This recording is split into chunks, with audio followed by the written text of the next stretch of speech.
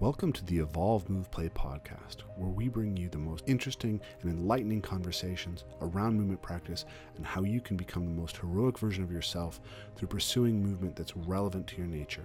This is a podcast that's going to feature some of the top movers in the world, some of the most amazing movement thinkers, and people from fields that are related to movement as far afield as evolutionary theory, strength and conditioning, and everything in between. So if you're interested in movement, please stick around. And if you like our work and want to support it, please consider supporting us on Patreon, because this podcast is completely listener supported. We don't want to take any advertising. We don't want to interrupt your experience of watching the show. So what really helps us get the best thinkers on, have the time to put these together, have the best quality for you guys as far as audio and video, is your support. So please consider supporting us and enjoy the rest of the show. Welcome back to the Evolve, Move, Play podcast. My guest this week is Sasha Savo. Sasha is a very experienced parkour coach and the founder of Scotchy Pistics, which is a parkour clothing company. He's from the former Yugoslavia, and he's taught all over Europe and the States with various organizations. He's a really interesting thinker in how we can apply movement training, and a very interesting teacher. So I was really excited to dig into his experience and how he built up his perspective on movement training, on parkour training, and kind of what that looks like in a broader philosophical context. So without further ado, I present Sasha Savo. So first of all, first question, is your first name Savo or Sasa? Sasha. Sasha is my first name. So Shevo is my last name. Yes. Sasa Shevo. Yes, we often in Serbia write opposite first last name and then the first name, so people get confused. But most of the people actually here call me just by my last name, so it's like easier to put your last name first. Okay. So, well, I'll call you Sasha for the podcast. So Sasha, you popped onto my radar years ago. I was talking about some of the best coaches in the parkour industry, and most everyone that I could name was in North America and just a few in England. And so some folks were like, well, where are the Europeans on this list? And I said, I don't know. You tell me. Who are the Europeans on this list?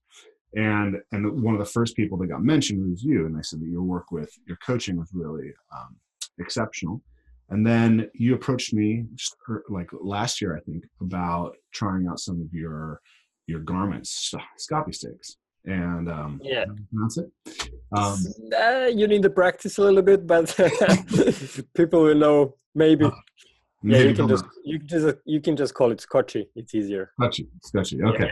So you and we had a chance to have a little bit of a conversation then, and it turned out that we had a lot of common interests in what we were thinking about as far as movement and the philosophy behind movement. I know you're also kind of interested in Jordan Peterson and some of the mythic architecture, storytelling aspect of movements.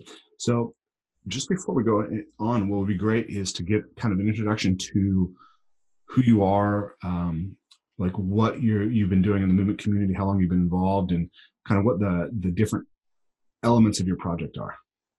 Okay. So I'll easily, thank you for hosting me first, and I'm happy to do this interview with you. I will introduce myself. I'm coming from Eastern Europe. Usually people ask me, where are you from? And then I get confused with that question because our country, the country where I'm born, actually it doesn't exist anymore because the war happened. So I'm born in Yugoslavia, but now there are 7 different countries. Mm-hmm. So I don't want actually to put myself, I'm this one or this one, Croatian or Serbia, whatever. So I just will say Yugoslavia or Eastern Europe. Mm-hmm. War was bad thing, but we don't have a winner in this war. So I don't like to put me in specific, if I'm Serbian or not, it doesn't mean like we are all humans and we are trying to be better every day. My parkour journey is starting in 2005. Just before it started, I had some really bad injury. Car accident, and then after that car accident I was recovering for a year, something like that. And my motivation to get doing some physical work, it was first my father, because at that time he was training a lot. He was 40 something, and he was doing push-ups, running. He was doing handstands and stuff like that. And he was just in front of my face almost every day doing some stuff, and I was laying in the bed recovering from this car accident. And somehow, with kind of watching him, he implanted that idea in my head that I want to be like him or something similar. I want to do that stuff. I want to be able to do that, or maybe go beyond that. I didn't know at the time, but this was like some kind of reflection. And then it catch me. Then eventually I start trying to do handstands and stuff like that. Then didn't really work for me. He also was saying a lot of times, you should do, you're so lazy, you're just playing PlayStation, blah, blah, blah. You should do more push-ups and stuff like that. At your age, I was doing this and that and that. I was so crazy and skilled and so on. But also he knew I could not do really all that stuff because I was injured. But he was just like, I don't know what was his, idea, but it worked on then because I start training and start doing some of that stuff, but not when he was looking, because he kind of annoyed me with all these words, I did this, I did that, blah, blah. So when he's at work, I was training. When he came back home, I go play PlayStation for a couple of months. I was 15, yeah. And then a bit more than 15, sorry, because I started like training parkour about when I had 17. So my first challenge was to do a handstand, and it took me, I think, 2 or 3 months to like do a kind of a handstand. And then one day when I was ready to show it, to him, he was coming back from work, and I was doing handstand in the garden, and then he came and like just passed me and go to the house, and then. Like, I was like, what the fuck, what happened? He didn't notice I did a handstand, like, and then I run in the house and like, do you see that? And he's like, what, that? You call that handstand? That's just a shit forms ever. And they're like, what? Like, fuck, I invest 2 months in this, and then you just like drown it. So that's actually how I get started in doing some physical things. And then when I actually start doing more repetitions, more physical work, then I did my first handstand even better, blah, blah. And then I asked him after a couple of months, like, okay, can you walk down the stairs in the handstand? And then he told me, oh, no, I never did that. So that was my own challenge that I will create for me, and then dedicate my time to do it.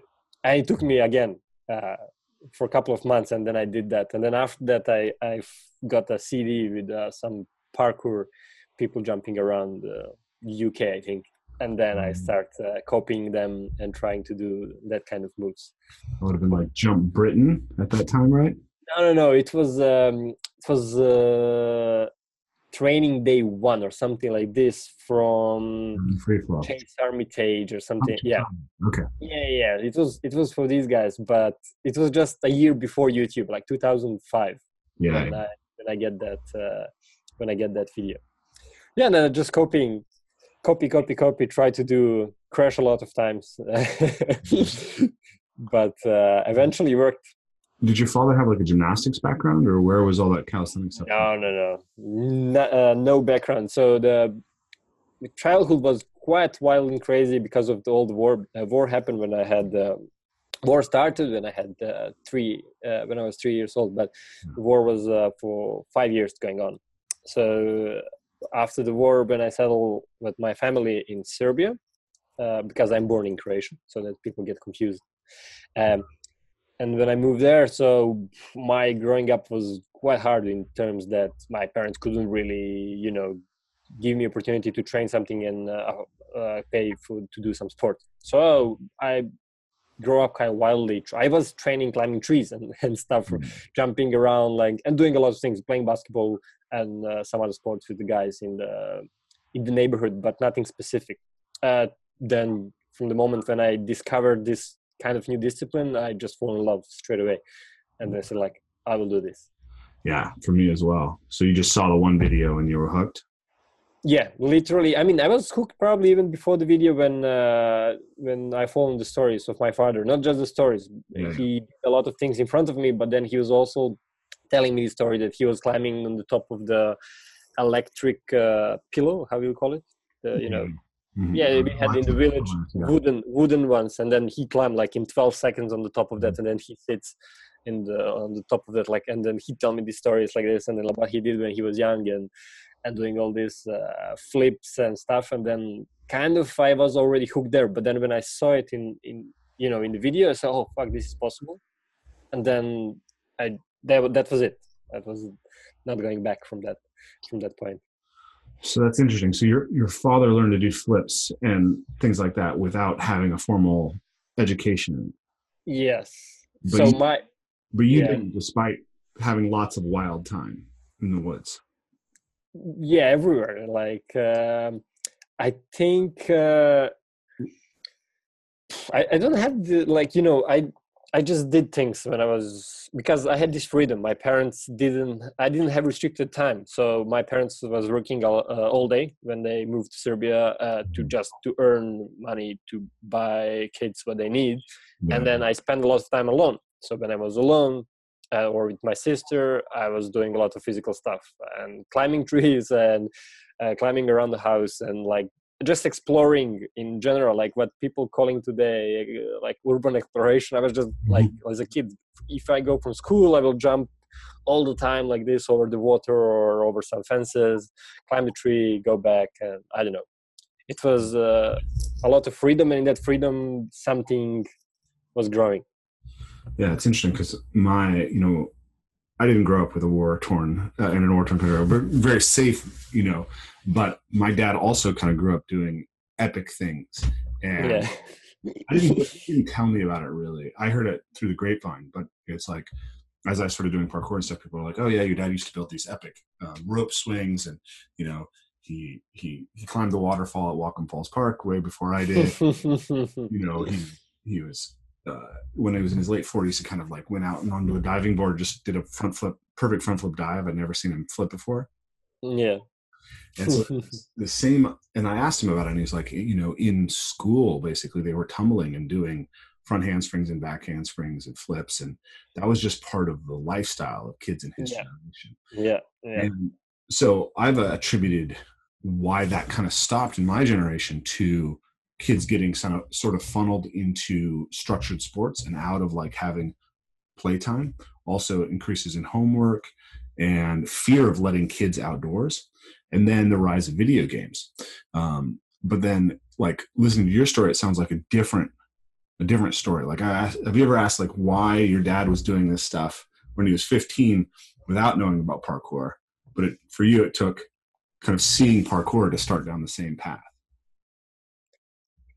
It's hard. I mean, for example, they had also interesting period actually growing up in that time when my parents were growing up. It was also culture of physical activity. It was Bruce Lee, Jackie Chan, and Jackie Chan was just starting. Bruce Lee was quite active, and I remember my father doing all this with the nunchucks and lifting other things.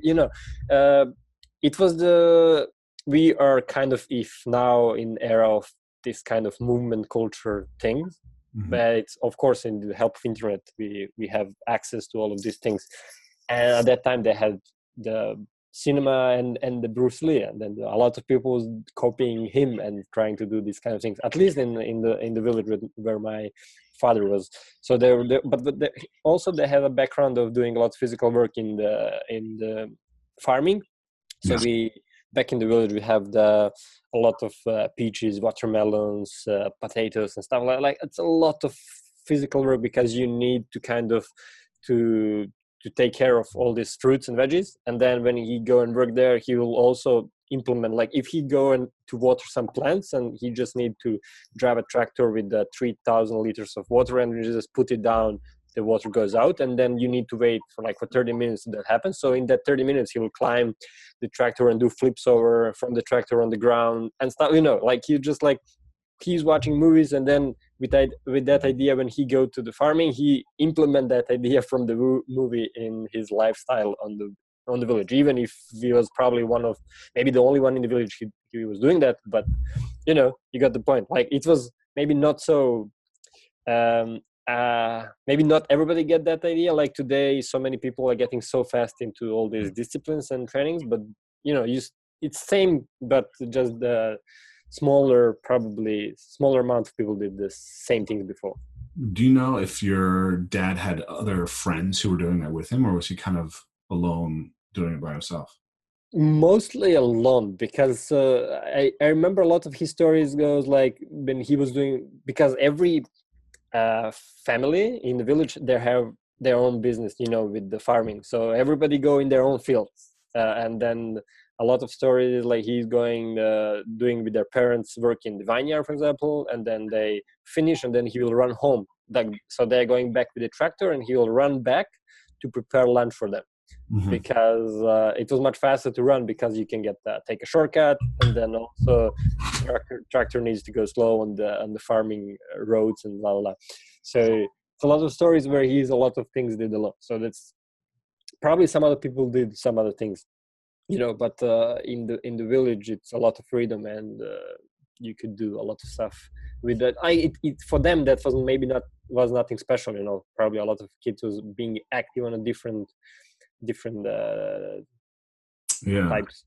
I asked because one of my theories is that what happened in the past a lot of times was that there was a play culture where there would be a lot of unstructured play that was participated in by all of the kids who are kind of young enough to not have work and old enough to be away from their mothers.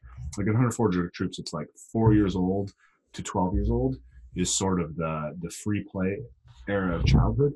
And all of the kids who are in that age group will essentially get together and play all the time. Yeah. And what I think happens there is that you get this kind of network effect where they figure out interesting things to do, and they find all the cool places in their environment, and they find games to play that make them physically intelligent. And I think that when those kids get sort of shuffled into school soccer and things like that, then that play culture can break down when they're doing too much curriculum, or they're prevented from going outside.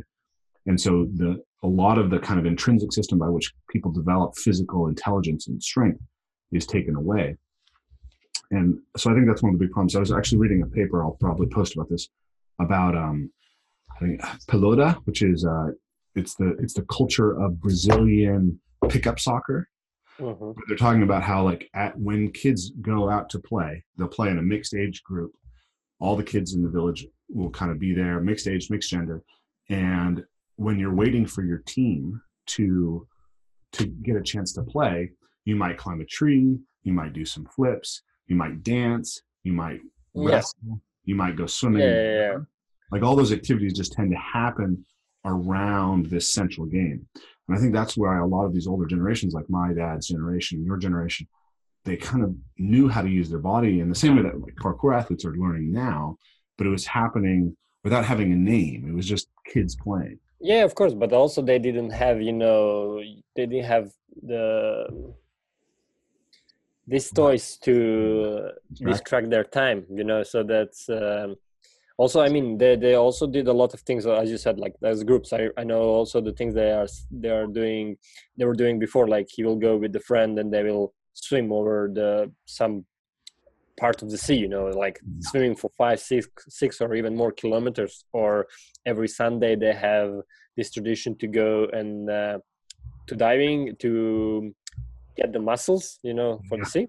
And every Sunday they were diving for 5, 6, 10 meters down without any equipment, and just put 30 kilos, put out of the water 30 kilos of this, and just to have for Sunday lunch, because every Sunday that was kind of tradition.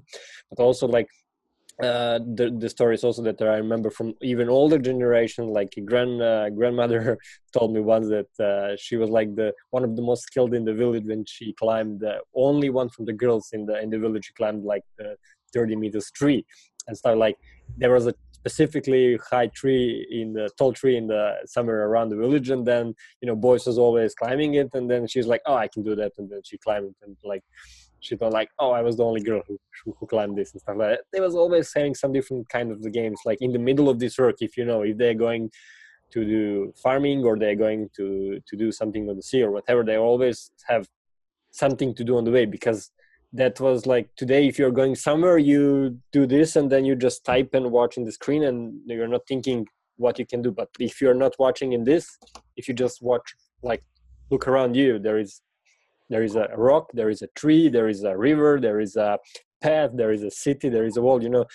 If we don't have this, we'll probably do much more. So they didn't have distraction, and then that also kind of to adapt their bodies to the environment in different ways. Is it a game? Is it a challenge? Is it the need? Is it the food? Whatever it is, just natural. Yeah, it seemed like my kind of perception of this, and you can tell me if you think this is the case, but it's like modernization disturbed the play culture for my generation. And for you, it sounds like war disturbed the play culture. It's like all those traditions and things were disrupted because you guys were moving around, you were afraid, you were hiding, you didn't have as many kids to play with, maybe. Is that the case? No, really, actually, because it's strange, but in the war, actually, it was a lot of play, because, you don't go to the school, even if war is happening, bombs will happen eventually, but people actually get socialized much more. Because they know, for example, there's going to be some kind of bombing or something, then just stay in the house, or they go, everybody gather around place and they talk and then play cards and stuff like that. So from that perspective, it's hard. They don't have what they need, but they socialize a lot. They talk, they do stuff together. Interesting. Yeah, actually, that's interesting point. But because I've been through 2 wars, fortunately. So there is a first one started in 91 to 95 in territory of all Yugoslavia. I mean, Croatia, Bosnia, and Serbia. And when that finished, 95, we moved out because of the nationalities, blah blah blah. So in Serbia was bombed by USA and NATO in 99. So just a couple of years after everything was finished, another war started, and we were bombed for 7 or 8 months, something like that. So at that time, school was not working or anything. So, there were sirens when the bombing is, and then when sirens go back, everybody go out and play. Because,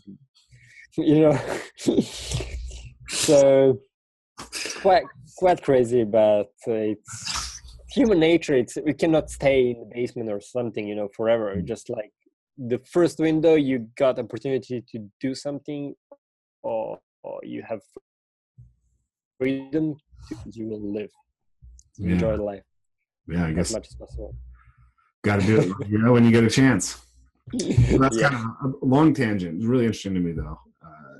These cultural aspects and the history of movement is really powerful. So, but the original question was kind of how you came to do parkour, and we've arrived at being 17 years old and starting parkour. That's as far as we've gotten. So how you came to become a teacher and a leader in your community, how you started Scoppy Sticks, and how you kind of going. We'll go to the point. So for 2005, after the first challenge, after copying other things from the video, it was interesting because I have only one video, to watch, and then you go and study that video so deeply, every move, and then you go out and try. You don't succeed, you fall, you come back, you watch again and again. You study that one video, and then you're going out and practice until you kind of do that thing. And that was, I think, also very interesting because you get one video every couple of months, and also dial-up internet was so slow and stuff like that. It was like you're waiting for 3 hours to download like 3 megabytes of video. Especially in Serbia, internet came really a bit later, and also really slow connection. So I don't know, all that kind of, you didn't have that information, so you need to wait, and you need to dig, and you need to explore to find something about that. So that helped a lot because I was really digging into it. And then I had some friends training with in that small city, but that actually they very fast stopped training. And then I had this idea that if I want to continue training this discipline, I need to move to a bigger city, because then I find out there is some other people training parkour in Serbia at the moment. So I moved to second biggest city in Serbia with the idea to train. So to do that, I finished my high school, and with no money to go to higher education, I decided that also I break my arm, slipped by walking on the rain. That's important. So I couldn't. I had idea to go to the sports science university, but I couldn't do it. One of the reasons was money. Another reason was that I break my arm a couple of weeks before the testing. We need to do running, swimming, and stuff like that, and I couldn't do it because I had a broken arm.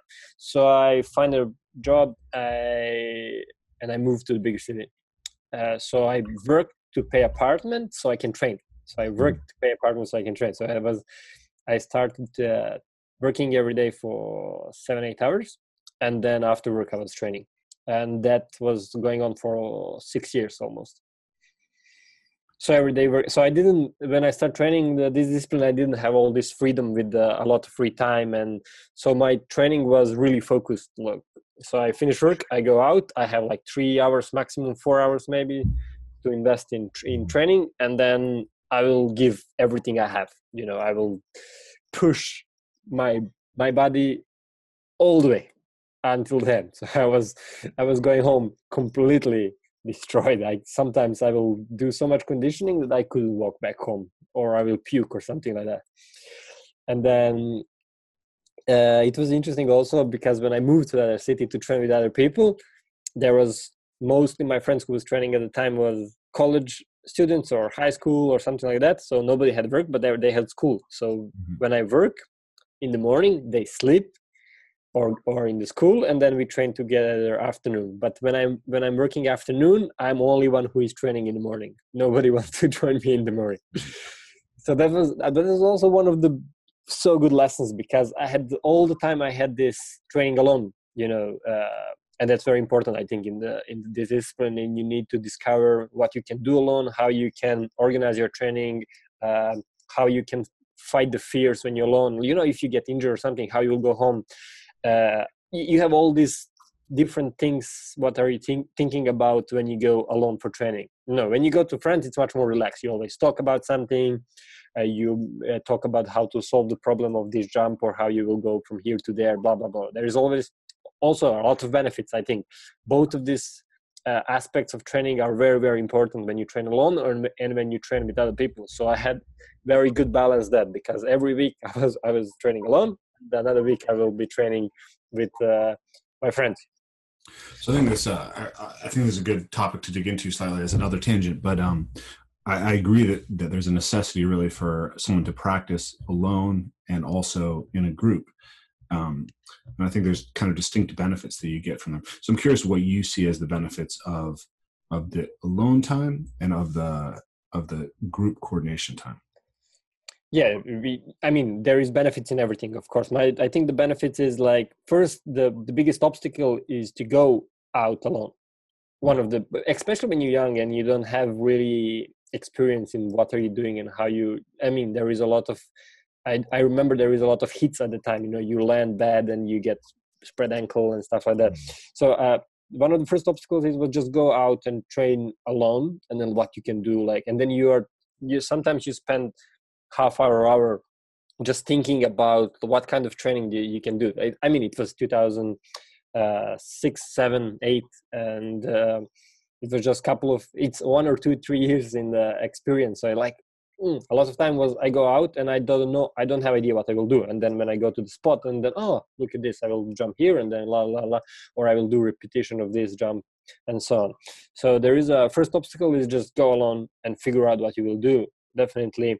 And then one of my biggest devils, I will say, when I was training alone, it was other people. Parkour was not so much known at the time, and people had really bad reaction when see you doing something outside. And one of the biggest fear was exactly that. I go out to do some stuff, and then people, for example, it was some cafe or something close to me, and then they will just say a lot of bad things to me, and I was doing quadrupede or balancing or something, and they will say, "Oh, you monkey, go home, what are you doing, why are you so dirty, blah blah blah." So when you had 19 or 20, and then you get this information from outside, from really, I mean, older people definitely, and then you need to create the isolate, and then try not to listen, or try to not have the impact from all that words that what are you telling. And then you kind of, I mean, probably one of the biggest obstacles is that you believe what are you doing, and then to kind of to create protection, kind of isolation from outside world. It's like when you're jumping, you cannot really listen to something what's happening around. You need to focus for a jump. It's same here. Like, you need to forget what's happening outside if you want to do something. If you come here to do a training, then of course, if you're doing something really bad and destroying someone's flowers, of course then you need to move. But like, if you're doing something normal standards, when you're just doing precision jump on the bar or something, that's one of the biggest obstacles that you as a young person can actually pass it, obstacle from impact from outside world. I think that's one of the most important things. And then after, of course, there's another benefits with just you in your head always calculating, thinking what ideas you can come. A lot of things happen when you're alone, and then your mind gets completely alone, and it's just you and your body and the obstacles. Yeah, there's more. I feel like there's a couple, like maybe to clarify it as a benefit, there's two things there. One is psychological toughness, right? Being able to yes. Sorry for my English as well, because I don't have all these words, but yeah, you can put a stamp on it. I think it's interesting because, like, Washington State is a very different place from Serbia. And so I was also a grown man. I was 23 when I started. I personally experienced essentially almost zero harassment from training right from the start. Like, I had someone laugh at me one day when I slipped. I had a woman who came and yelled at us for jumping over her flower beds. But that's pretty much it. Like, once, or then we had the cops called on us once, and the cops were like, "Yeah, there's no rule against jumping off stuff." So, it's a really passive culture here. People don't really approach and talk to you on the street, and it's pretty open and liberal.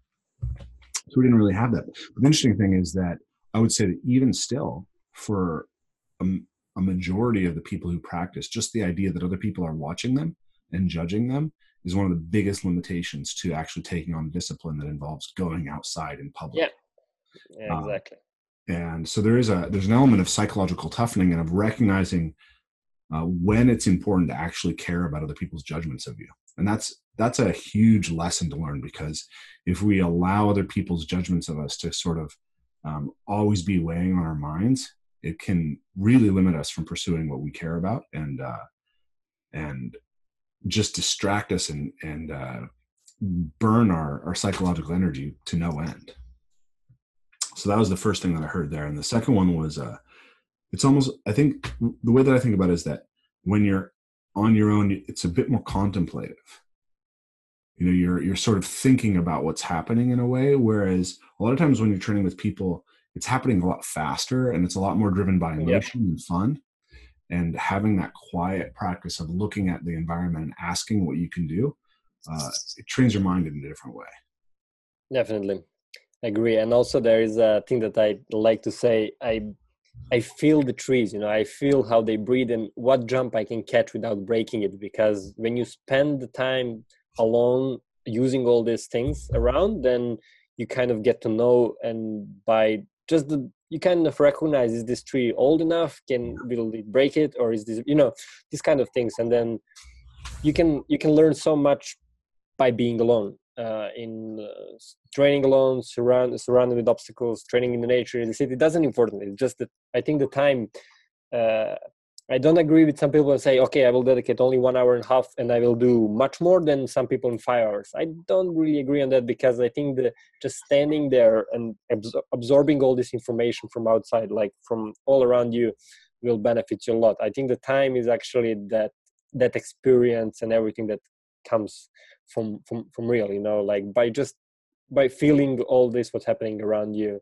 It's very important. And if you come from 1.5 hour very hard session, like, okay, of course you will destroy your legs.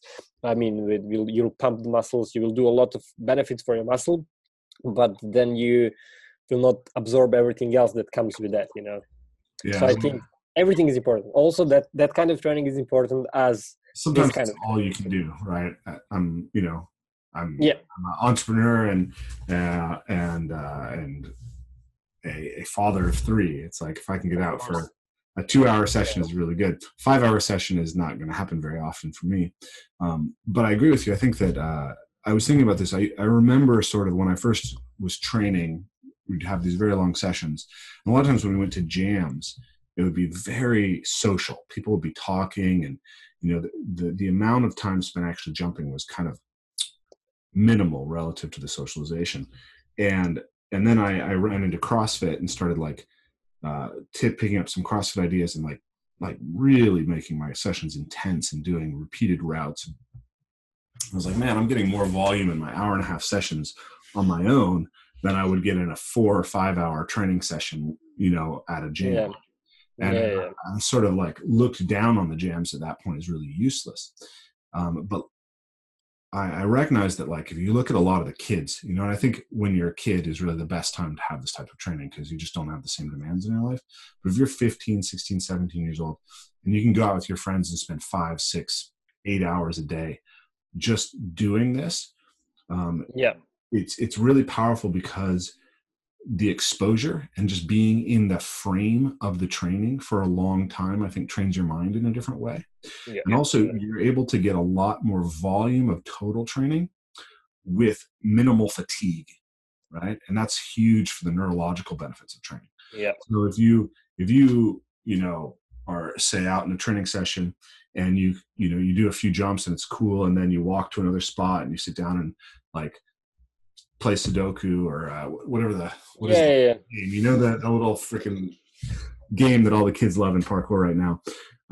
It seems kind of like inefficient, but what it ends up being is like you're always in a really good state to try the jump when you're trying the jump, rather than being pre-fatigued, rather than being kind of worn down at the end of a session. And I think it's a really valuable thing. I'd love to have the time to do that. I'm 37. I'm not going to be able to go and be 17 again. But to all the 17-year-old kids, you know, enjoy it. Yeah, of course, definitely. I mean, that's maybe how my or your parents' generation was before. You know, there was always in motion. Yeah. So that's definitely a big benefit that also people need to understand today.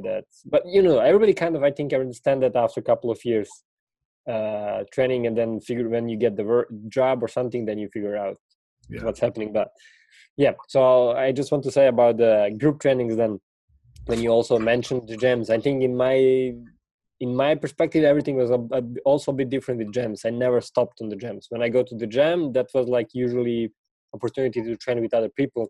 So my gym trainings was usually more double than everything, you know, like, because when you train alone or with your couple of friends, then your intensity goes like this. And if you decide to go strong, you will go strong that day. But every gym usually was boom, because there is not so much people train in one city. And then when you also I didn't travel often because I was working, so I don't forget that I was having jobs. So when I got the opportunity to go for a jam, that was maybe once a year.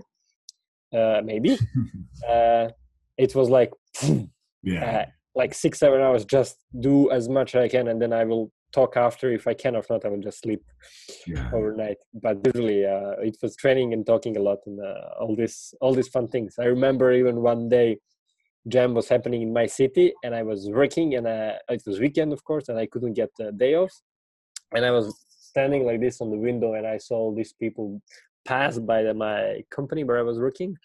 So sad, like I cannot watch this, you know. They just walk there. They didn't train in front of they was going for the location. But I was like, come on, why I'm here? And they're like, oh, like old bastards, like fuck. So like me, you know, that's like, so when I had the opportunity to go for a jam, it will be no stopping. Yeah, for sure. Never stop. Yeah.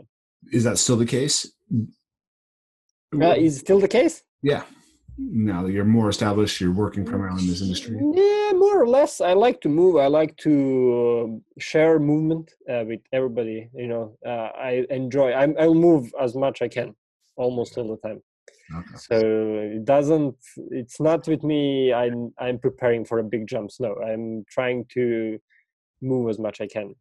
Okay, cool. I'm preferring to spend more hours in motion than like dedicating my time to break 3 big jumps. Yeah, absolutely. Yeah, so, I mean, everything. I think both of things can be really beneficial as well. This is always a balance. Yeah, for sure. There's you just go back and forth in your training with what you need or how you want to go or where your weaknesses are relatively. So you've been training for a few years now. You're training very intensively, it sounds like. You're training often alone. So you ended up becoming one of the teachers in the Serbian scene, and now you've been teaching also. You've taught with Parkour Generations, correct? Yeah, I was teaching with a lot of people around. I will start the story because I actually started completely accidentally. I didn't have any idea that I will ever be teaching and giving any advices in parkour because at the time I was working, I was training, and that was all my happiness. I didn't see myself anything doing with parkour because I was thinking at that point, at that day, I was not thinking about what will happen tomorrow. And one day there is a couple of people asking me, like when I'm training or with the friends or alone, always people join, new ones, and then always looking for advices. How I can do this, and then I was always there to also help, like everybody from the community. Like it was really parkour here. It's really still kind of feels really old in that terms because we like to dedicate time to other people as well and help each other. Yeah. And that's why I like to train here a lot even now, because I felt the parkour moved everywhere, but still kind of stayed the same. Anyway, back to the topic is that people are coming to me like, oh, can you show me this? Can you show me this? And how to do that? So I was showing them. And then after, I don't know, a couple of weeks or month, I figured out that I spend a lot of my training day showing other people instead of training how I used to train, kind of intense. And then I get to the idea, okay, I will train every day, but on the Sunday, I will help you, because if I help you every day, then I'm not training. Mm-hmm. And that kind of happened like that. And then first Sunday, 5 people arrive, I help them. I just help them. I train a little bit and then I help them. And then next week and next week and next week, and then more people come. And then okay, I think this is kind of now a class or something, whatever. No charging, everything was for free, of course. So I was getting a lot of information from the students, feedback, how I can teach, and I was learning a lot, how I can do that better, or I get idea what I can change in my practice. So that was, this is my reaction was, this is very good actually. When you talk about what you're doing, then you actually get new ideas, and everything kind of you teaches learns. Yeah, like wow, this is good. And then we started regular classes, only once a week, Sunday class, and nobody was paying for a year or something. Mm-hmm. And winter arrived, and everybody wanted to kind of rent some place, and then we were find some place, and then during the winter, I don't know, because of the obligation or something, the number of people at the classes started dropping, and end up that I was paying a gym for them and teaching them in the gym.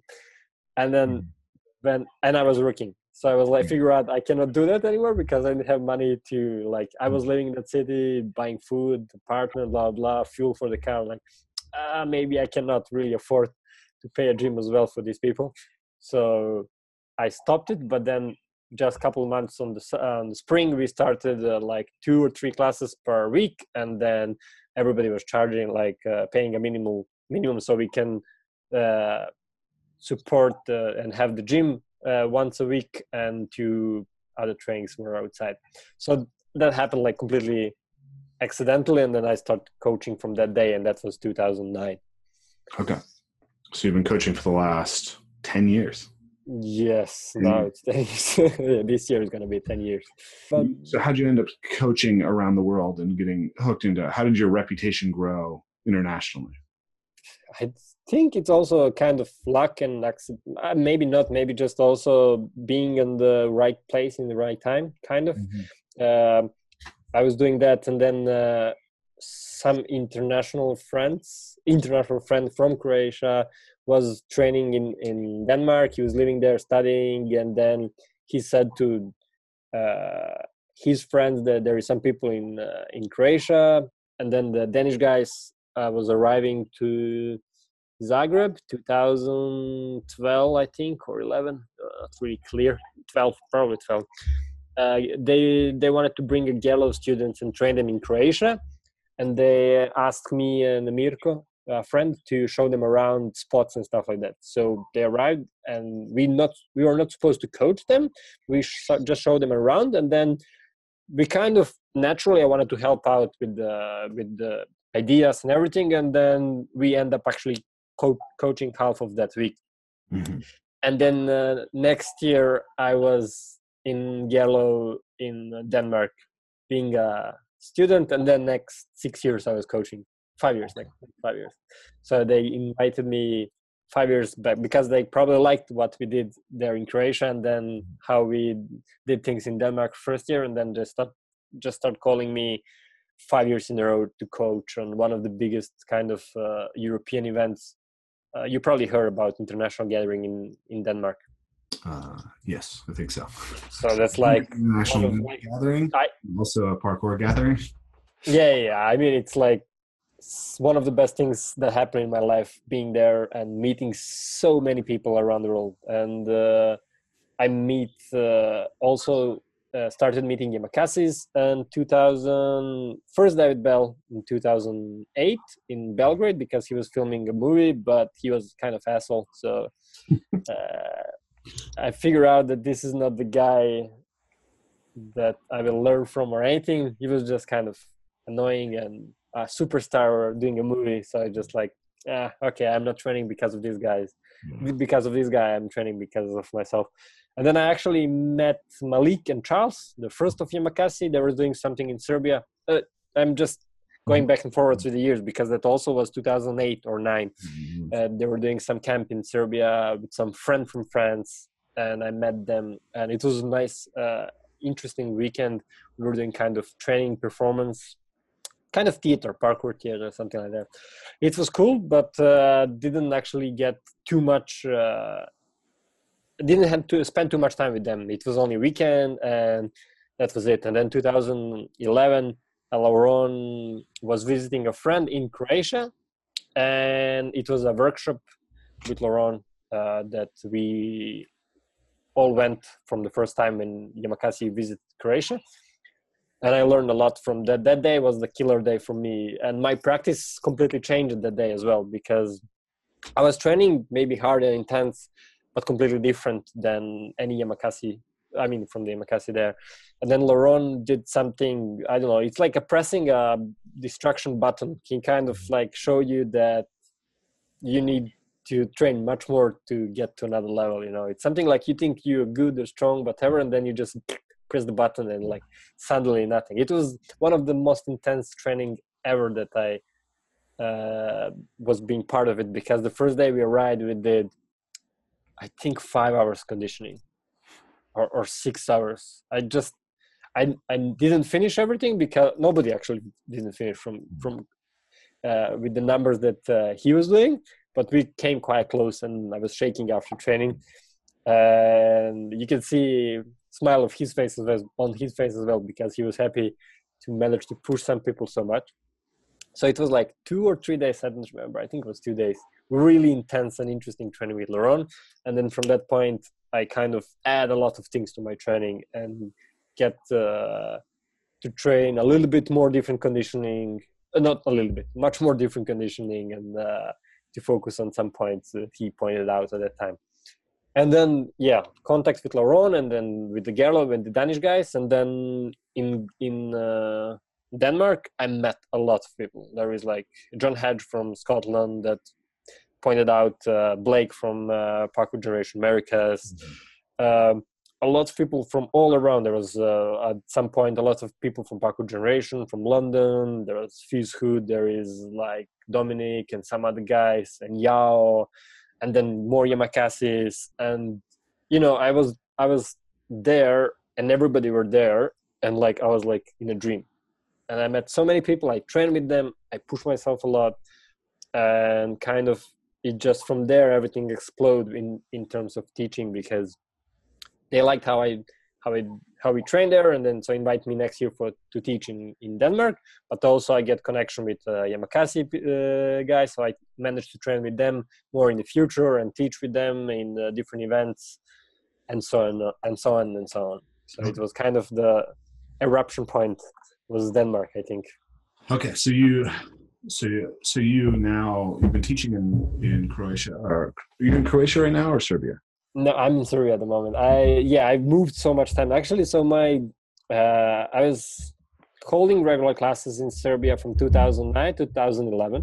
Okay. Then I moved to Croatia, capital of Croatia, Zagreb, and teach with Mirko from 2011 to 2014. And then in 2014, thanks to all this crazy connection in Denmark, I fly to US. Blake fly me there to teach for him for 3 months for Parkour Generation Americas in Boston, and did some other workshops in Canada and Pennsylvania.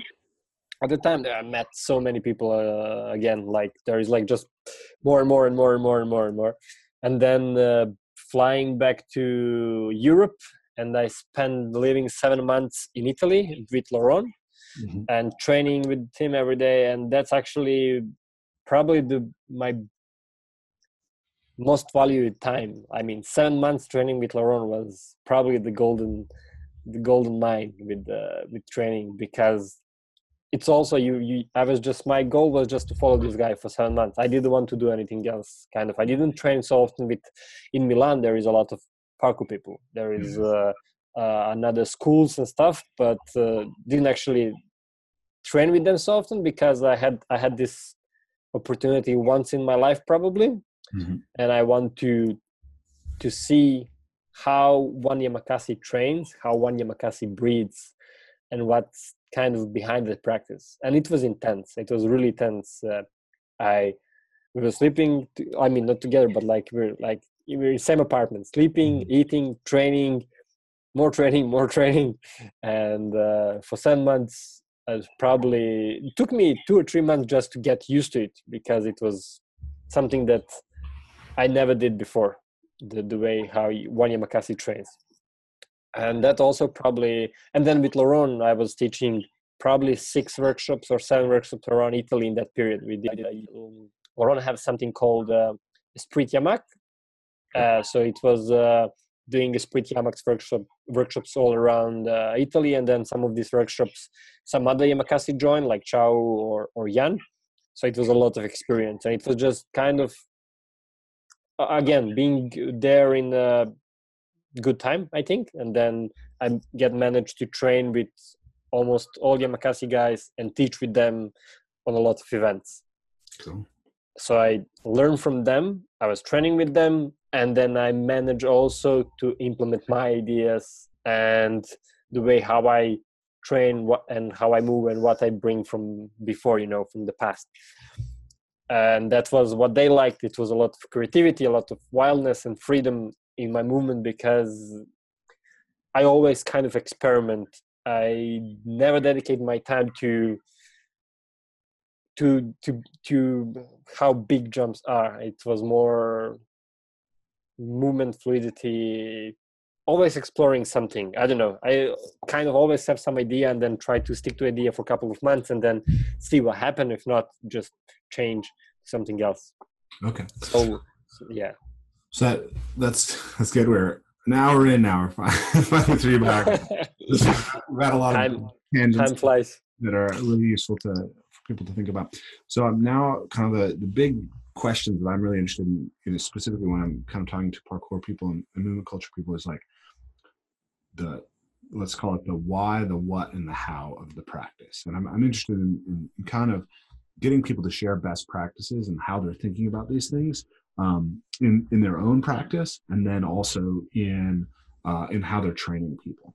So what would you say is that, people talk a lot about parkour philosophy. I'm curious what that means to you and what you think of as kind of the defining why behind what you're doing.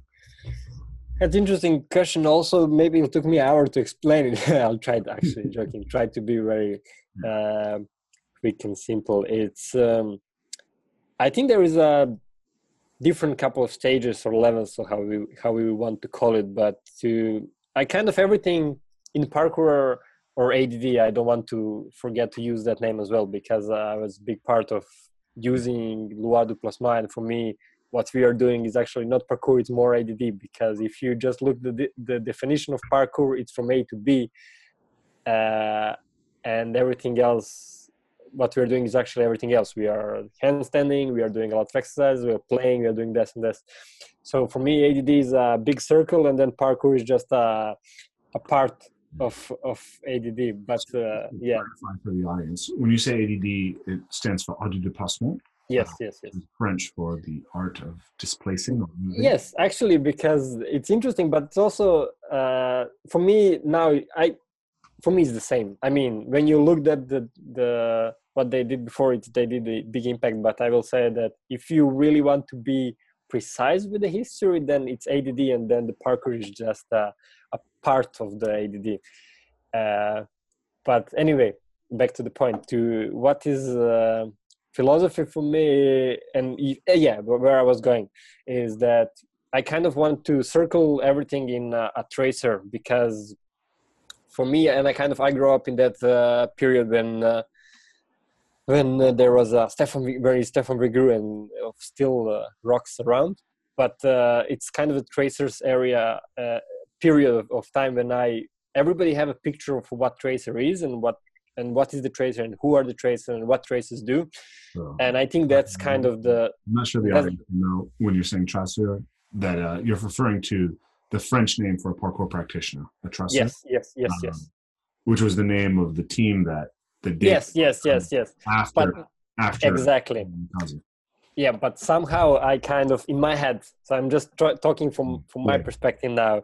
Somehow in my head, a tracer is all of that. If you train alone, if you train with people, if you teach, if you kind of manage to get all that experience in one, then you kind of become this person. You become one of. It's not something that you get stamped and then now you're tracer. It's now you kind of. You got me here. It's a bit hard to explain in English, but I actually never tried to explain this, but now is a struggle. But I think every tracer and every practitioner who want to call himself a tracer is the person who need to experience training alone and in the groups and training with Yamakasi and overpassing all these different kind of obstacles and be able to teach. I mean that everybody are able to teach. We just need to, not everybody can teach every day. Not everybody can dedicate time to teach, but everybody can give some advice or give some knowledge to everybody. I think the idea was just passing to the new people, the new generation, to somebody who is joining. It's not just strict, I am a teacher or I'm not a teacher. I will maybe confuse you and I will confuse myself as well, because I don't know where to start and where to finish. I'm going to restate the question. So what I'm really interested in is if you could, like, not thinking so much about the history, but what do you think is at the center of the parkour philosophy or ADD philosophy for you, right? What is your why that gets you up and gets you to practice? And what is the why that you're trying to pass on to your students? It's kind of an energy and happiness, because the reason why I'm doing all this is because it makes me really happy and kind of really active, and really you feel you're part of something that you don't need to define. You don't need to say this is something and I need to be part of it. You just feel that you're part of something and you feel good there. You're part of the big community, and that's probably the reason, the energy and the happiness, because I feel good sharing all this energy. And with my teaching, I think it's not just, oh, I will teach you how to do this jump or that. I want to give you much more than that. I want to give you energy that you will use, to just break the wall and go from there more forward, and never stop.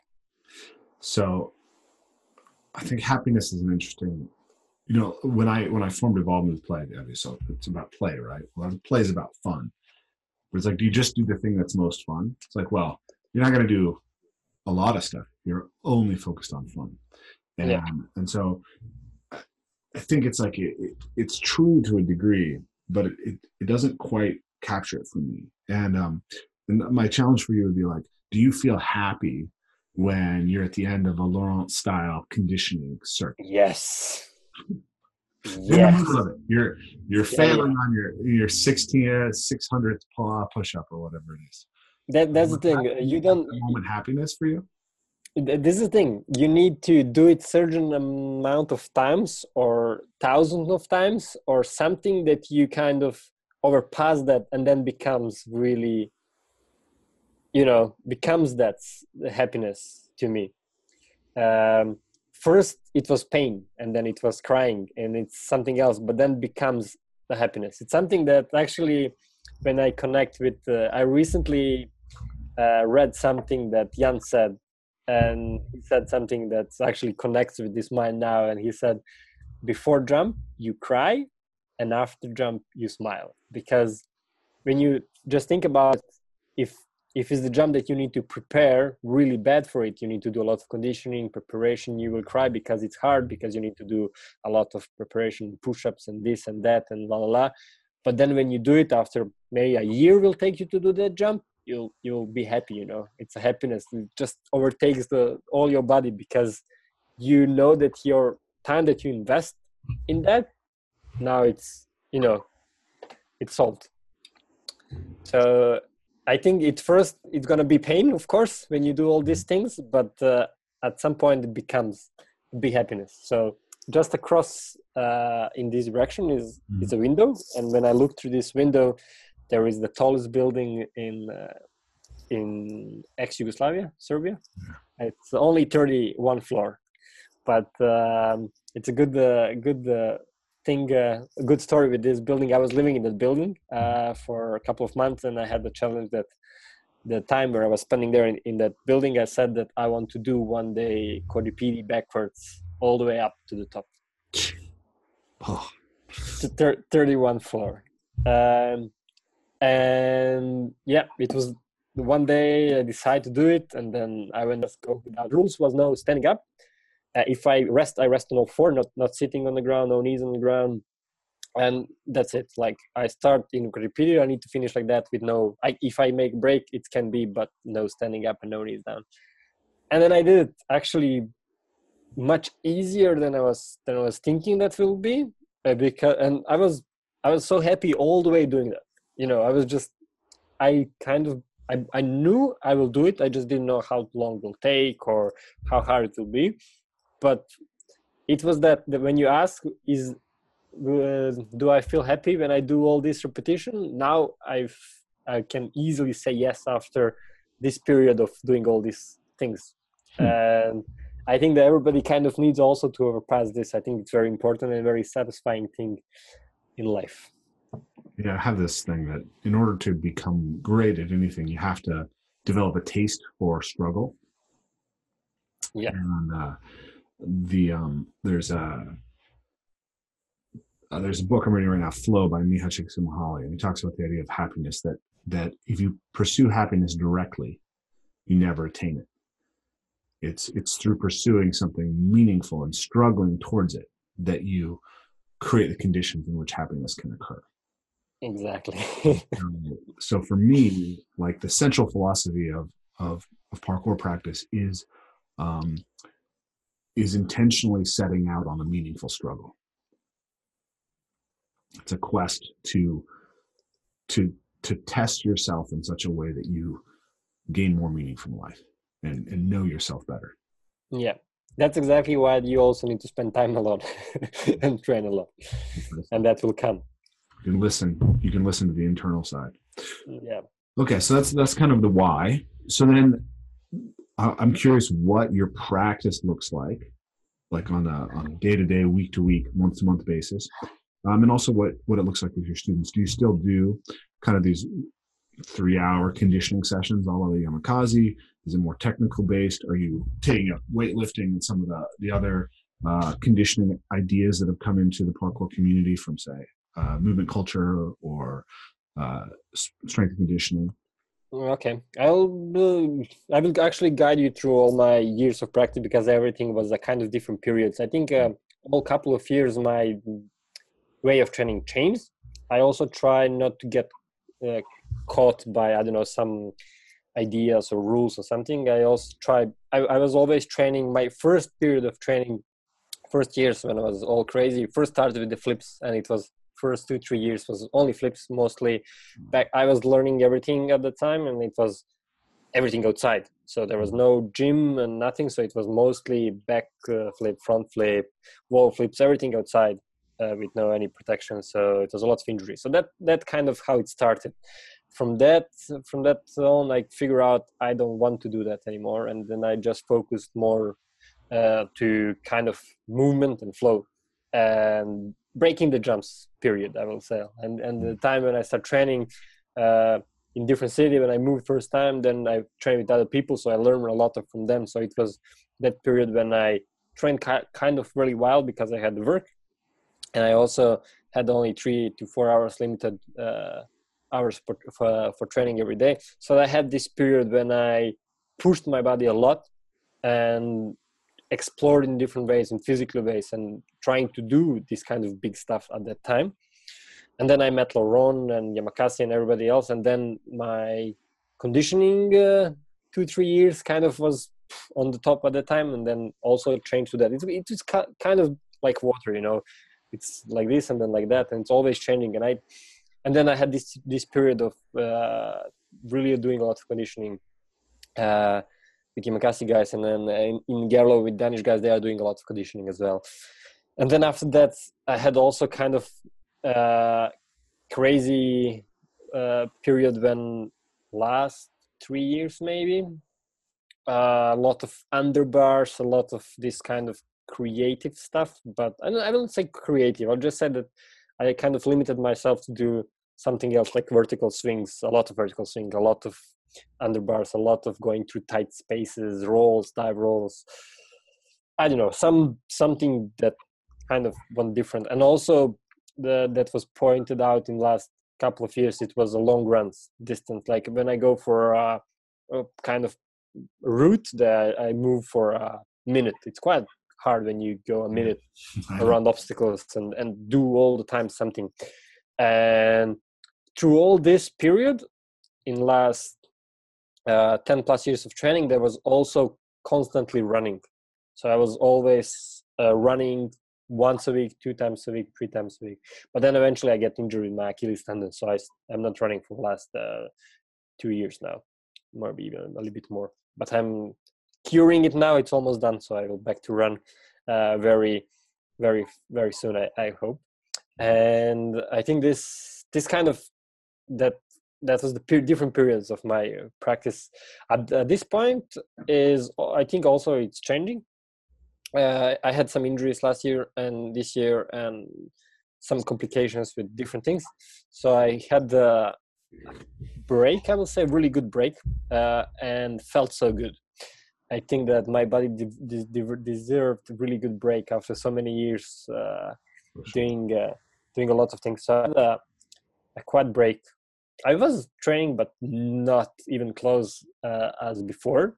And also there's work and other things, but you can always find time for training. If I find time before when I started, I know that I can implement the same idea now. I can organize my time better.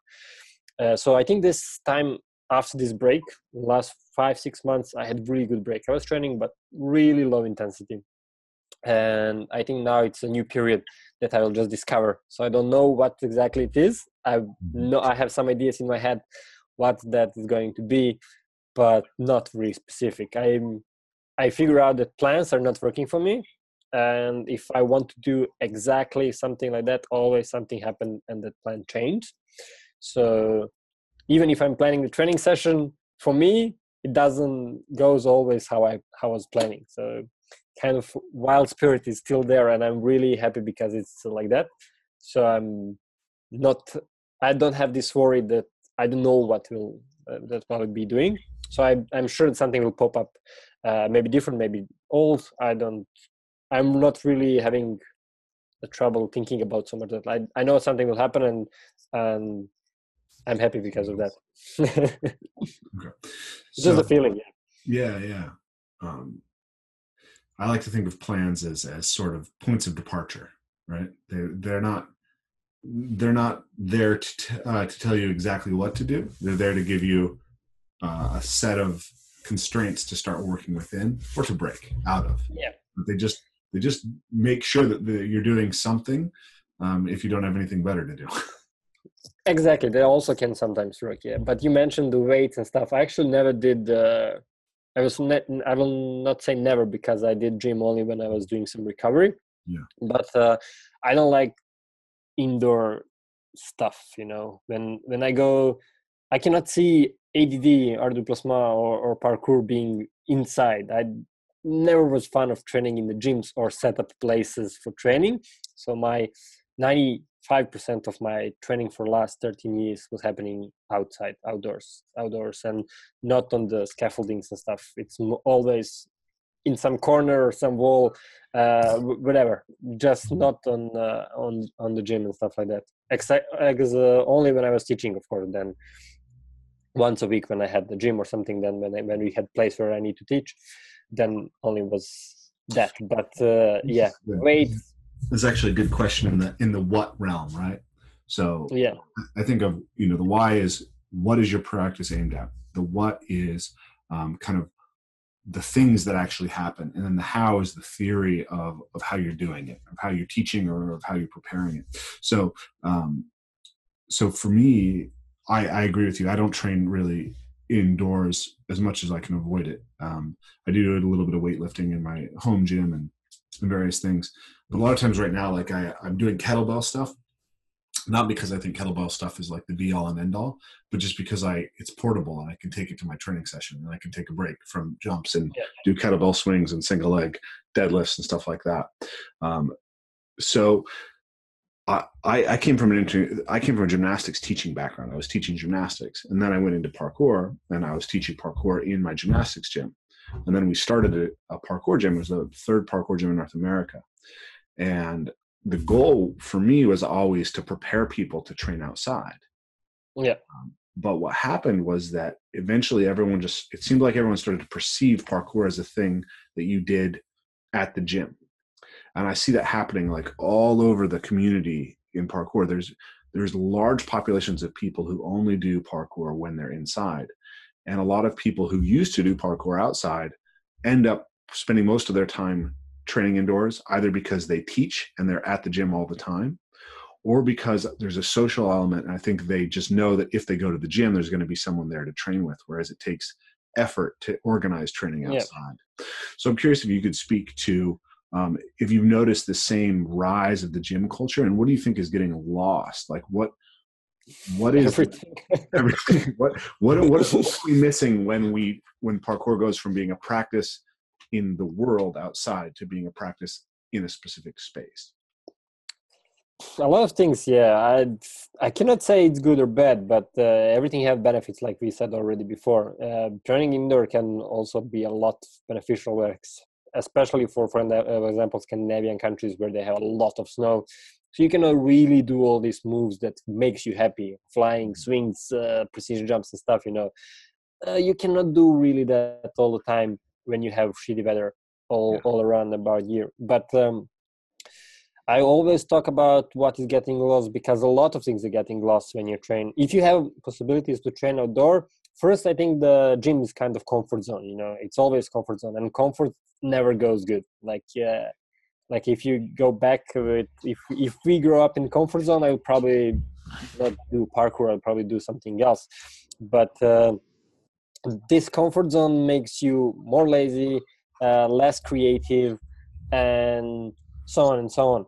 What I can point out with training in the area that's built for parkour is that you kind of come there and you will adapt for that, and you will mostly 90% do things that other people do because you see it and you want to try it, and so on and so on. But when you're outside, and of course again the things that you cannot move walls outside to do some jump, that you have this. If you're outside and you want to do this precision jump, if you cannot do it, you have to find somewhere else. So this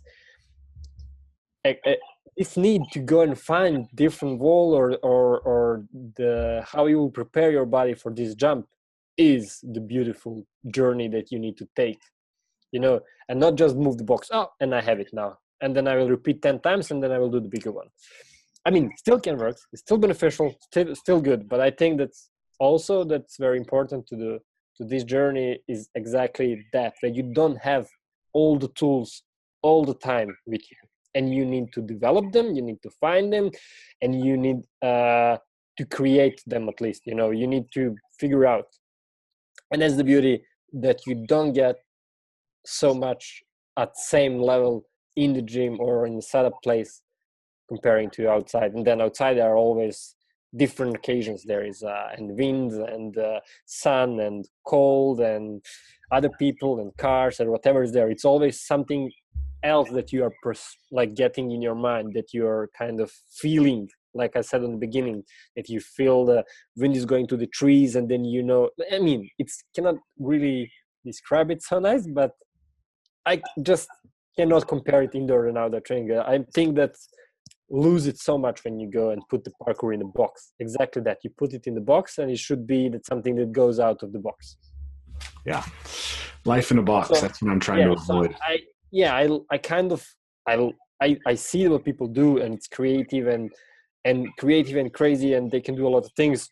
And I sometimes when I watch all these indoor videos, say, "Oh, this is nice. I would like to try sometimes inside. It's good." But also, I just prefer being outside. No. And it's not about the moves again. It's not about how big is jump and what's the jump. It's just the feeling being outside, holding the branch, climbing the tree, jumping somewhere there. It's not measured. Is it 2.7 or 3 or whatever? It's just a regular jump in a regular day in somewhere in the world. One way that I like to think about this is like one of my big influences right now is kind of constraints-based theories of teaching. So the idea is that more and more as you develop an athlete, you want to rely on setting up the right constraints in what they're practicing to teach them the right lesson, rather than trying to tell them what's right. And when I took my teaching from being indoors to teaching outdoors, I found that a lot of times the things that I had to teach people indoors, they figured out just inherently outdoors. There's more, and there's this idea that constraints create creativity, right? Yeah. You have to think in a different way when you can't adjust the distance of the walls to give you a jump. It's like, well, how do I work up to this jump, knowing that that I can't just move them to make it easier for me. So that this idea of creativity through constraints is important. And then the idea of all the things that you're adapting to, right? You're adapting to being outside. You're adapting to being in the cold. You're adapting to being in the wet. You're adapting to hard surfaces. And those things aren't happening. So it's interesting. I noticed that when you talk about your training, you often refer to moving around in trees. And that's something I obviously enjoy and share. And I've enjoyed some of your videos. I loved your Tarzan video. I was a little jealous. I was like, oh, why didn't they find me out to do that? So I'm curious how you see the balance between training in the urban environment and training in the natural environment as well. Was it different, or what was exactly the question? Like, how do you look at that? Training in nature, training in the urban environment. Do you intentionally seek out both? Do you try to find a balance between them? Do you perceive a difference in what you get out of those practices? I mean, because of my practices, most of the time was in the city for the last 13 years, and I like to jump on the trees in the cities, and that's like something that I was always liking, because it's always different grip. It's always different feeling. It's everything. The bar is always the same. It's always you grab it parallel, it's like this and like this and like this, and then trees like this, la, la, la. So it's a lot of different things. So it's one of the reasons why I like it. And I probably, because of 90% again of my training was in the city for a lot of years, I also try now to go a little bit more and stick to the nature, because I think it's much more challenging. Again, less comfort zone, because now with this practicing so many years in the city becomes kind of comfort, you know. Yeah. And you have water here, you have this there, la, la, la, you can do this jump here. And then if you go out where there is no obstacles, or there is a 3 rocks and a tree, then it's harder to create your session. Kind of exactly hard as it was when I started doing parkour or ADD, you know, 10, 12 years ago.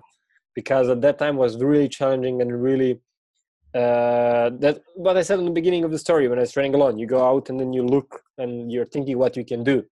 And that's amazing. That's what bring me here. So I think if I again put my body and mind outside of the comfort zone, something will be created. That's what I said before. I'm not worrying what will happen, because I just need to change something, and then everything else will be there. Yeah, it's interesting. I think of, you know, nature has even more constraints in it than the urban environment. There's more things to adapt to. That's the way that I think about it, and I think it's interesting. It seems like that's reflected in the way that you're talking about going into that practice. Despite the fact that I've really only trained in urban environments very minimally over the last 6 years or 7 years, I still find it's easier for me to read an urban environment than a natural environment and actually find what's possible. It's like when you walk through the city, you can see, that's a passable gap, that's a wall run, that's a Kong vault, that's blah blah blah. Whereas when I go into nature, even though that's been my specialty, I find that it takes longer to see what's possible in the environment, and you really have to physically get into the environment. You have to touch it. You have to move around in it in order to start mapping it out, because it's so much more complex. I'm curious if you had that same experience, that like you talked about the idea of, you know, in your early practice, like going out to a spot and not knowing what to do. And then now you know what to do in the urban environment, but when you go into nature, you're still challenged. And I noticed that there's a really interesting aspect of the exploration in nature, taking so much more physical embodiment to actually see what's possible and how intriguing. Exactly. I will just add to that then, when you mentioned already the Tarzan video that I did a couple years back, that was so challenging thing to do, because the area filmed it in nature. I've never been there before. I don't know that area at all. I just saw it on the picture before and say, I want to go there and film it there. So we have only 3 days or 2 days shooting in the nature, 2 days shooting in the nature. And we filmed everything in 2 days, just jumping from one location to another. And randomly, I was just thrown in in territory where I've never been before. I don't know what the trees are, what the rocks are. And most of the scenes was filmed completely barefoot, and I was like dropping down in some holes, and it was really dangerous in terms, not really kind of, I could injure myself so many times. But I could say that after 3 days, so 2 days filming, but we spent 3 days in nature. After 3 days, I felt much different. I felt so good, and I felt, okay, I'm getting into it now. Yeah. You know, and I was barefoot for 3 days, and then I had a little bit pain, of course, on my foot, because I was dropping a lot on rocks and stuff. But after 3 days, I felt much more, you know, like more welcome to the nature and more feel better. Yeah. Happier. Yeah. Where was that filmed? Slovenia. Okay, cool. So not too far. Slovenia is magic. Yeah, not too far. We drive all day to come there, but it's something that's really, really magical. You need to go there. You will like it. Sounds great. Okay, so that's kind of And then let me just ask you what your classes look like now. So if we show up for a class, is it an hour long? Is it an hour and a half long? How do you divide it between conditioning, technical approach? How do you bin the different parts of the practice? At the moment, I'm not teaching. I'm also taking a break. So before I answer you this question, I will also tell you something about teaching, because how I like to teach is because I'm teaching for last 10 years. It's going to be 10 years now. I try not to teach too much. Why? I also always have limitations when I was teaching and when I was holding classes in Serbia and Croatia. It was never more than 3 times per week or 4 max. And the reason why I did this, first is I don't want this to become my regular job, because I want to keep the passion on all the time. When I teach, I like to give a lot of, I scream, I yell, I'm happy, I'm smiling and everything, and I'm all in. When I'm teaching, I want to share everything that I have. And for me, it's important to have for every class a lot of energy. So I never choose to teach more than this in a week, except when I was in America for 3 months and I was teaching every day. But that was very exhausting. So this is my kind of rule that's not written, but it's kind of rule that I don't want to teach more than this, because I want to keep the fire alive, and I want always to give something to these people. So that's the reason also why I did much more workshops in last couple of years in comparing to the classes. I'm now actually will start to do more classes here in Belgrade in Serbia with Parkour Serbia, but also same rule will be applied, not a lot of coaching. This is actually something that I also did learn from past. I always want to do other things in my life as well, so that's why I started the clothing company, and I did a lot of other things to earn money, because I didn't see myself living from coaching, and I didn't want to see myself coaching so much to that kind of, the be only source for income. And then I couldn't rely on that. Then I could see my future in the term I will be doing something, and maybe I will not like it at some point because it's going to be so stressful, go every day and teach 20, 30 people and so on and so on. So that's one kind of rule. And what's my class about? It's depends of the environment all the time, of course. But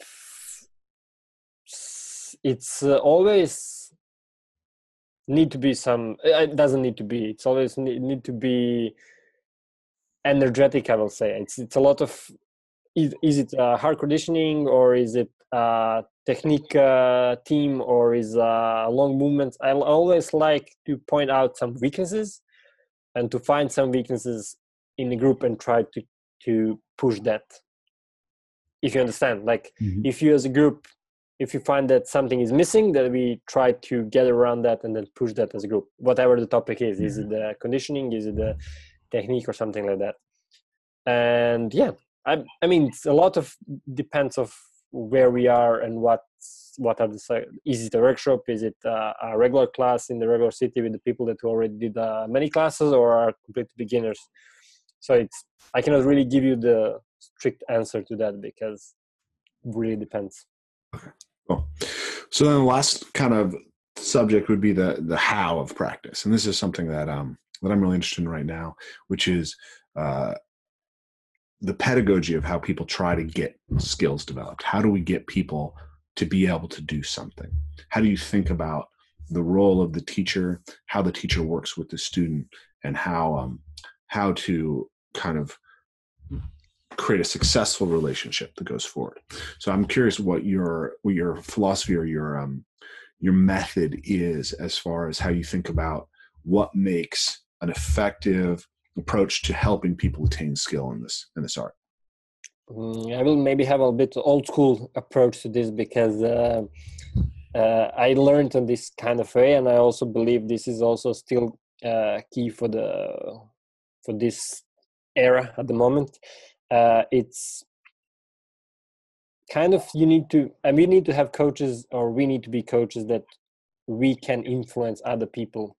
Still, we are still first generation rolling around, kind of training this new thing that's called ADD or parkour, and we need to show things all the time, and we need to be able to do it before we just told them to do it. You know, it's like ballet that exists more than 100 years or something.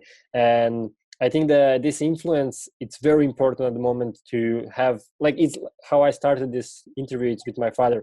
I saw him to do all this thing, and I wanted to do it, and I see it's possible. And if I dedicate my time, I will do it. I think it's similar philosophy is our job as teachers, coaches, assistants, whatever we are.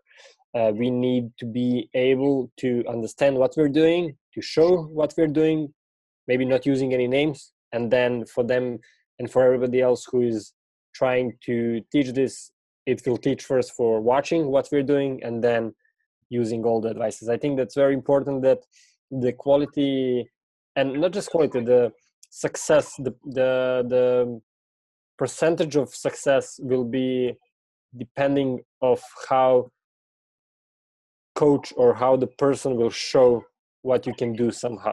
What are you doing, how you're doing things, and then the visual first and then everything else. I think very important, because it's a lot of topics about this in the parkour world. Can we teach from the chair, or do we need to know all the things before we show them? I think yes. I think yes still, and then sometimes in the future everything will be much different. But at this point now, I think still we need to be very, visual. You need to show them as much as you can and explain, following that visual explanation, and then I think the success will be very high. Yeah, I think of this as I kind of break down the roles of the coach into a few different areas. But one of the areas that I think about is aspirational leadership. So it's showcasing what the process can become for you.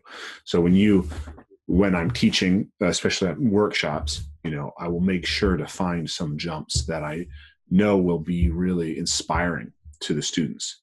And then I'll do them, and I'll showcase my process of going through something that's difficult and hard, and dealing with fear. So I think of that as the aspirational leadership thing. I think it's an interesting thing because one of the things that I see with the teaching community is some teachers are really good at this, and some teachers don't do it at all. But when you do it, the issue is that you can get caught into the energy of your own training, and you can then let it pull you out of attending to the needs of the students, right? It's like you can be there showcasing yourself, and it can become a show rather than a element of show that supports a total approach to actually managing the outputs for the students for their purpose. How do you think about finding that balance? Yeah, of course. Yeah, with probably with time and probably with being aware of this is experience. It comes with experience. I think everybody, we went through this phase when you caught yourself, oh, maybe I'm too much enjoying in this now, and maybe I need to dedicate more time to the students. But I got myself there, of course, before, and then when you realize it, I mean, I'll put it like this: when you know what is the problem, then it's easy to solve it. You need to know how to work on things. Like if it's the same, you can apply the same thing in your jump. So if you're doing something and you cannot succeed, and then if you try to figure out where is the problem, why you cannot do it, then maybe I just need to bend this arm like this, and then okay, I will work on that. And then if you focus and work on bending that arm, and then you will do it. If you know where is the problem, you will work on the problem, and then you will solve it. It's same for this. If you need to be aware of situation. If you know that if you're aware that you're showing off, then you will stop, of course. I mean, you will move more energy to them, or opposite. If you are too much talking about this, and maybe I will need to show as well, so they have visual about this. And then, it's everything always about balance, right? So one of the things that I think about with with demonstration also is humans overgeneralize. They will mimic more. So if you show if you show a child a motor task, and say you're opening something up, right, that has a resource in it, and you do a couple things that have nothing to do with getting the lid open, the child will replicate the entire sequence. If you show it to a chimpanzee, the chimpanzee won't imitate the nonsense, and they'll go straight to the solution. And this turns out to be absolutely key to how humans learn. Because we overgeneralize and we imitate much more effectively, we can pick up like a broader set of memes. I can't explain it articulately right now, but this is actually somehow key to human learning. But I actually think there's a trap here in when you're teaching, that the students start to reflect things about the teacher that aren't actually in service to the students. Yeah, I understand. And so one thing that I do is I try not to demo in the beginning of the process unless it's necessary.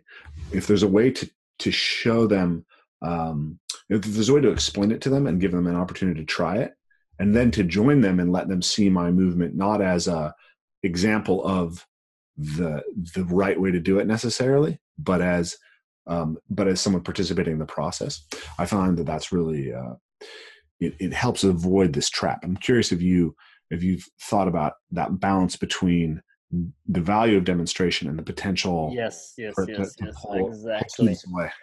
Yeah, it's amazing. So there is before it runs away. What I was going to say. Okay, there is. I had two things, but one just fly to the window, I think.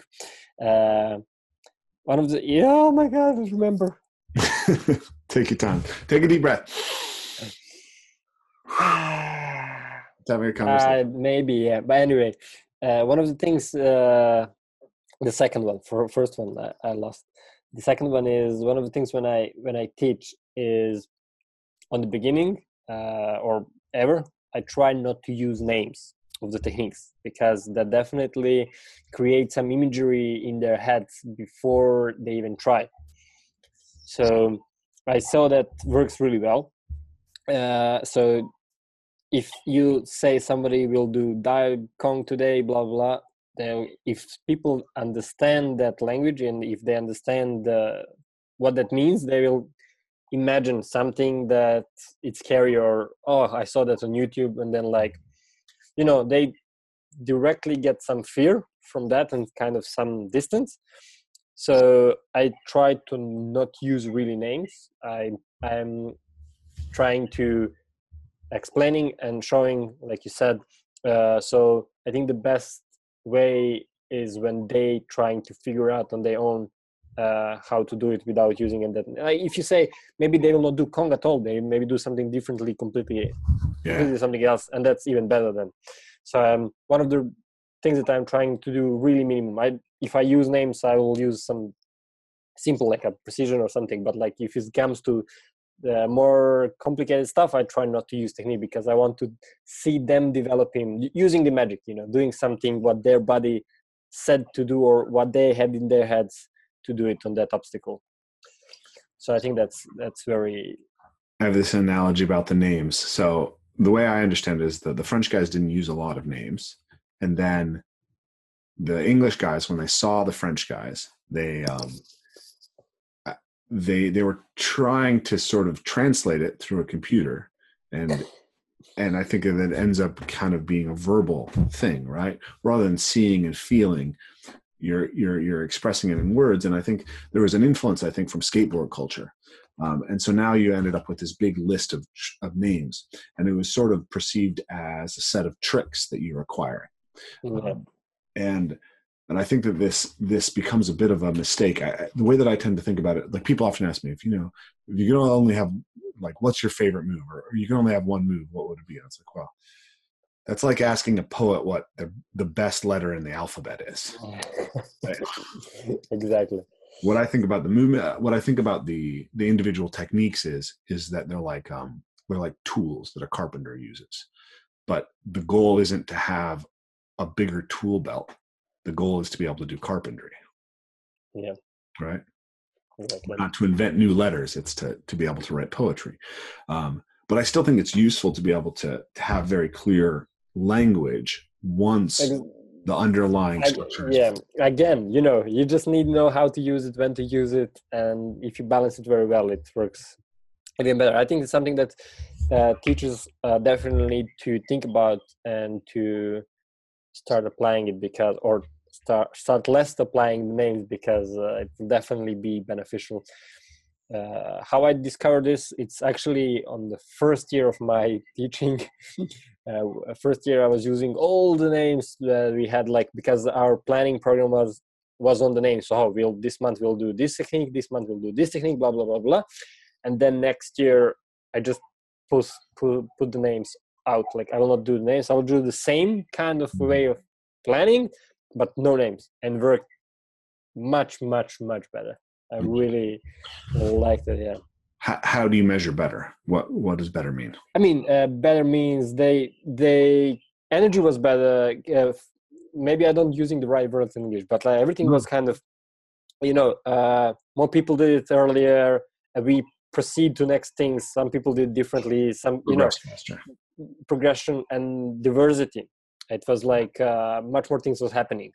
So more beautiful to watch, and was more natural to be in it. Like, as a coach, everything was better for me in that terms, when I said better, because but that works at the time. And then kind of I still use names, of course, but not as much, probably, that some other coaches doing. Yeah, when you over specify information in training, you prevent the athletes from self-organizing and engaging in their own process, and you prevent the opportunity for them to express creativity. So it gets really rote and boring. So you get more energy when you give people a little bit more space to play with it. Exactly. Yeah, you're good with words, man. I can just start to the sentence, and then you can like make it sound really nice. I can never do that. Well, it's my native language, right? So yeah. Well, I think this is a good time for us to kind of close the interview. It's just about out of time. But thank you very much. If people are interested in knowing more about your work or checking out what you do, where should they look for you? Is that a question? That's a question. Where should people find you? Facebook or Instagram, probably, but I'm not really active in last 6 months again. During this break, I will probably be back more being active, but also maybe that will not be a case. I'm not sure. But yeah, Instagram, Facebook, my last name and the first name. Also, yeah, they can always check the website, Skočipstiks, if they can find it. It's a bit challenging. It's on purpose like that. I can tell a short story about that before we finish. Skočipstiks. Exactly. Yeah, this also can be a homework for you, man. Because a name is actually created to be an obstacle for a tongue. Tongue parkour.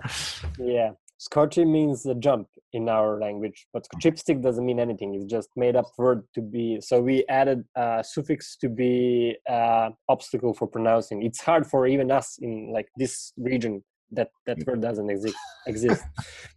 So Skočipstiks is a tongue obstacle, yeah, as you said. Skočipstiks. Yeah. Very Slavic. It's just another obstacle, Everything that we do in our life is just overcoming obstacles on every level, and then why not put another one, just one more? So yeah, people can check out Skopi's nice clothes. You sent me some. Yeah, but somehow, because this is the same thing, you can observe it. Like, people train outdoor, and then because it becomes not so comfy, they go indoor. That was with Skočipstiks was not so comfortable. Then Skoči is more comfortable. So that's why everybody are calling Skoči and not Skočipstiks, because maybe they're lazy or I don't know. We just shorten everything anyways. Yeah. Okay, man. Well, it was a pleasure speaking to you. Thank you for being on the podcast. Yeah, thank you for hosting me. Not in person. Next time, let's do it in the woods or somewhere by the lake or something like that. It would be much more fun. Sounds good. I look forward to it. Yeah. Oh, yes. Cheers, man. Thank you for listening to the Evolve Move Play podcast. If you enjoyed this episode, please like, share, and subscribe, and leave a review on iTunes if you can. Finally, as we mentioned before the show, this is a listener-supported podcast, and if you want to have the most regular content, have the best guests on, and give you guys the best quality of audio and video, please consider supporting us on Patreon. Thank you very much, and I look forward to sharing more with you guys soon.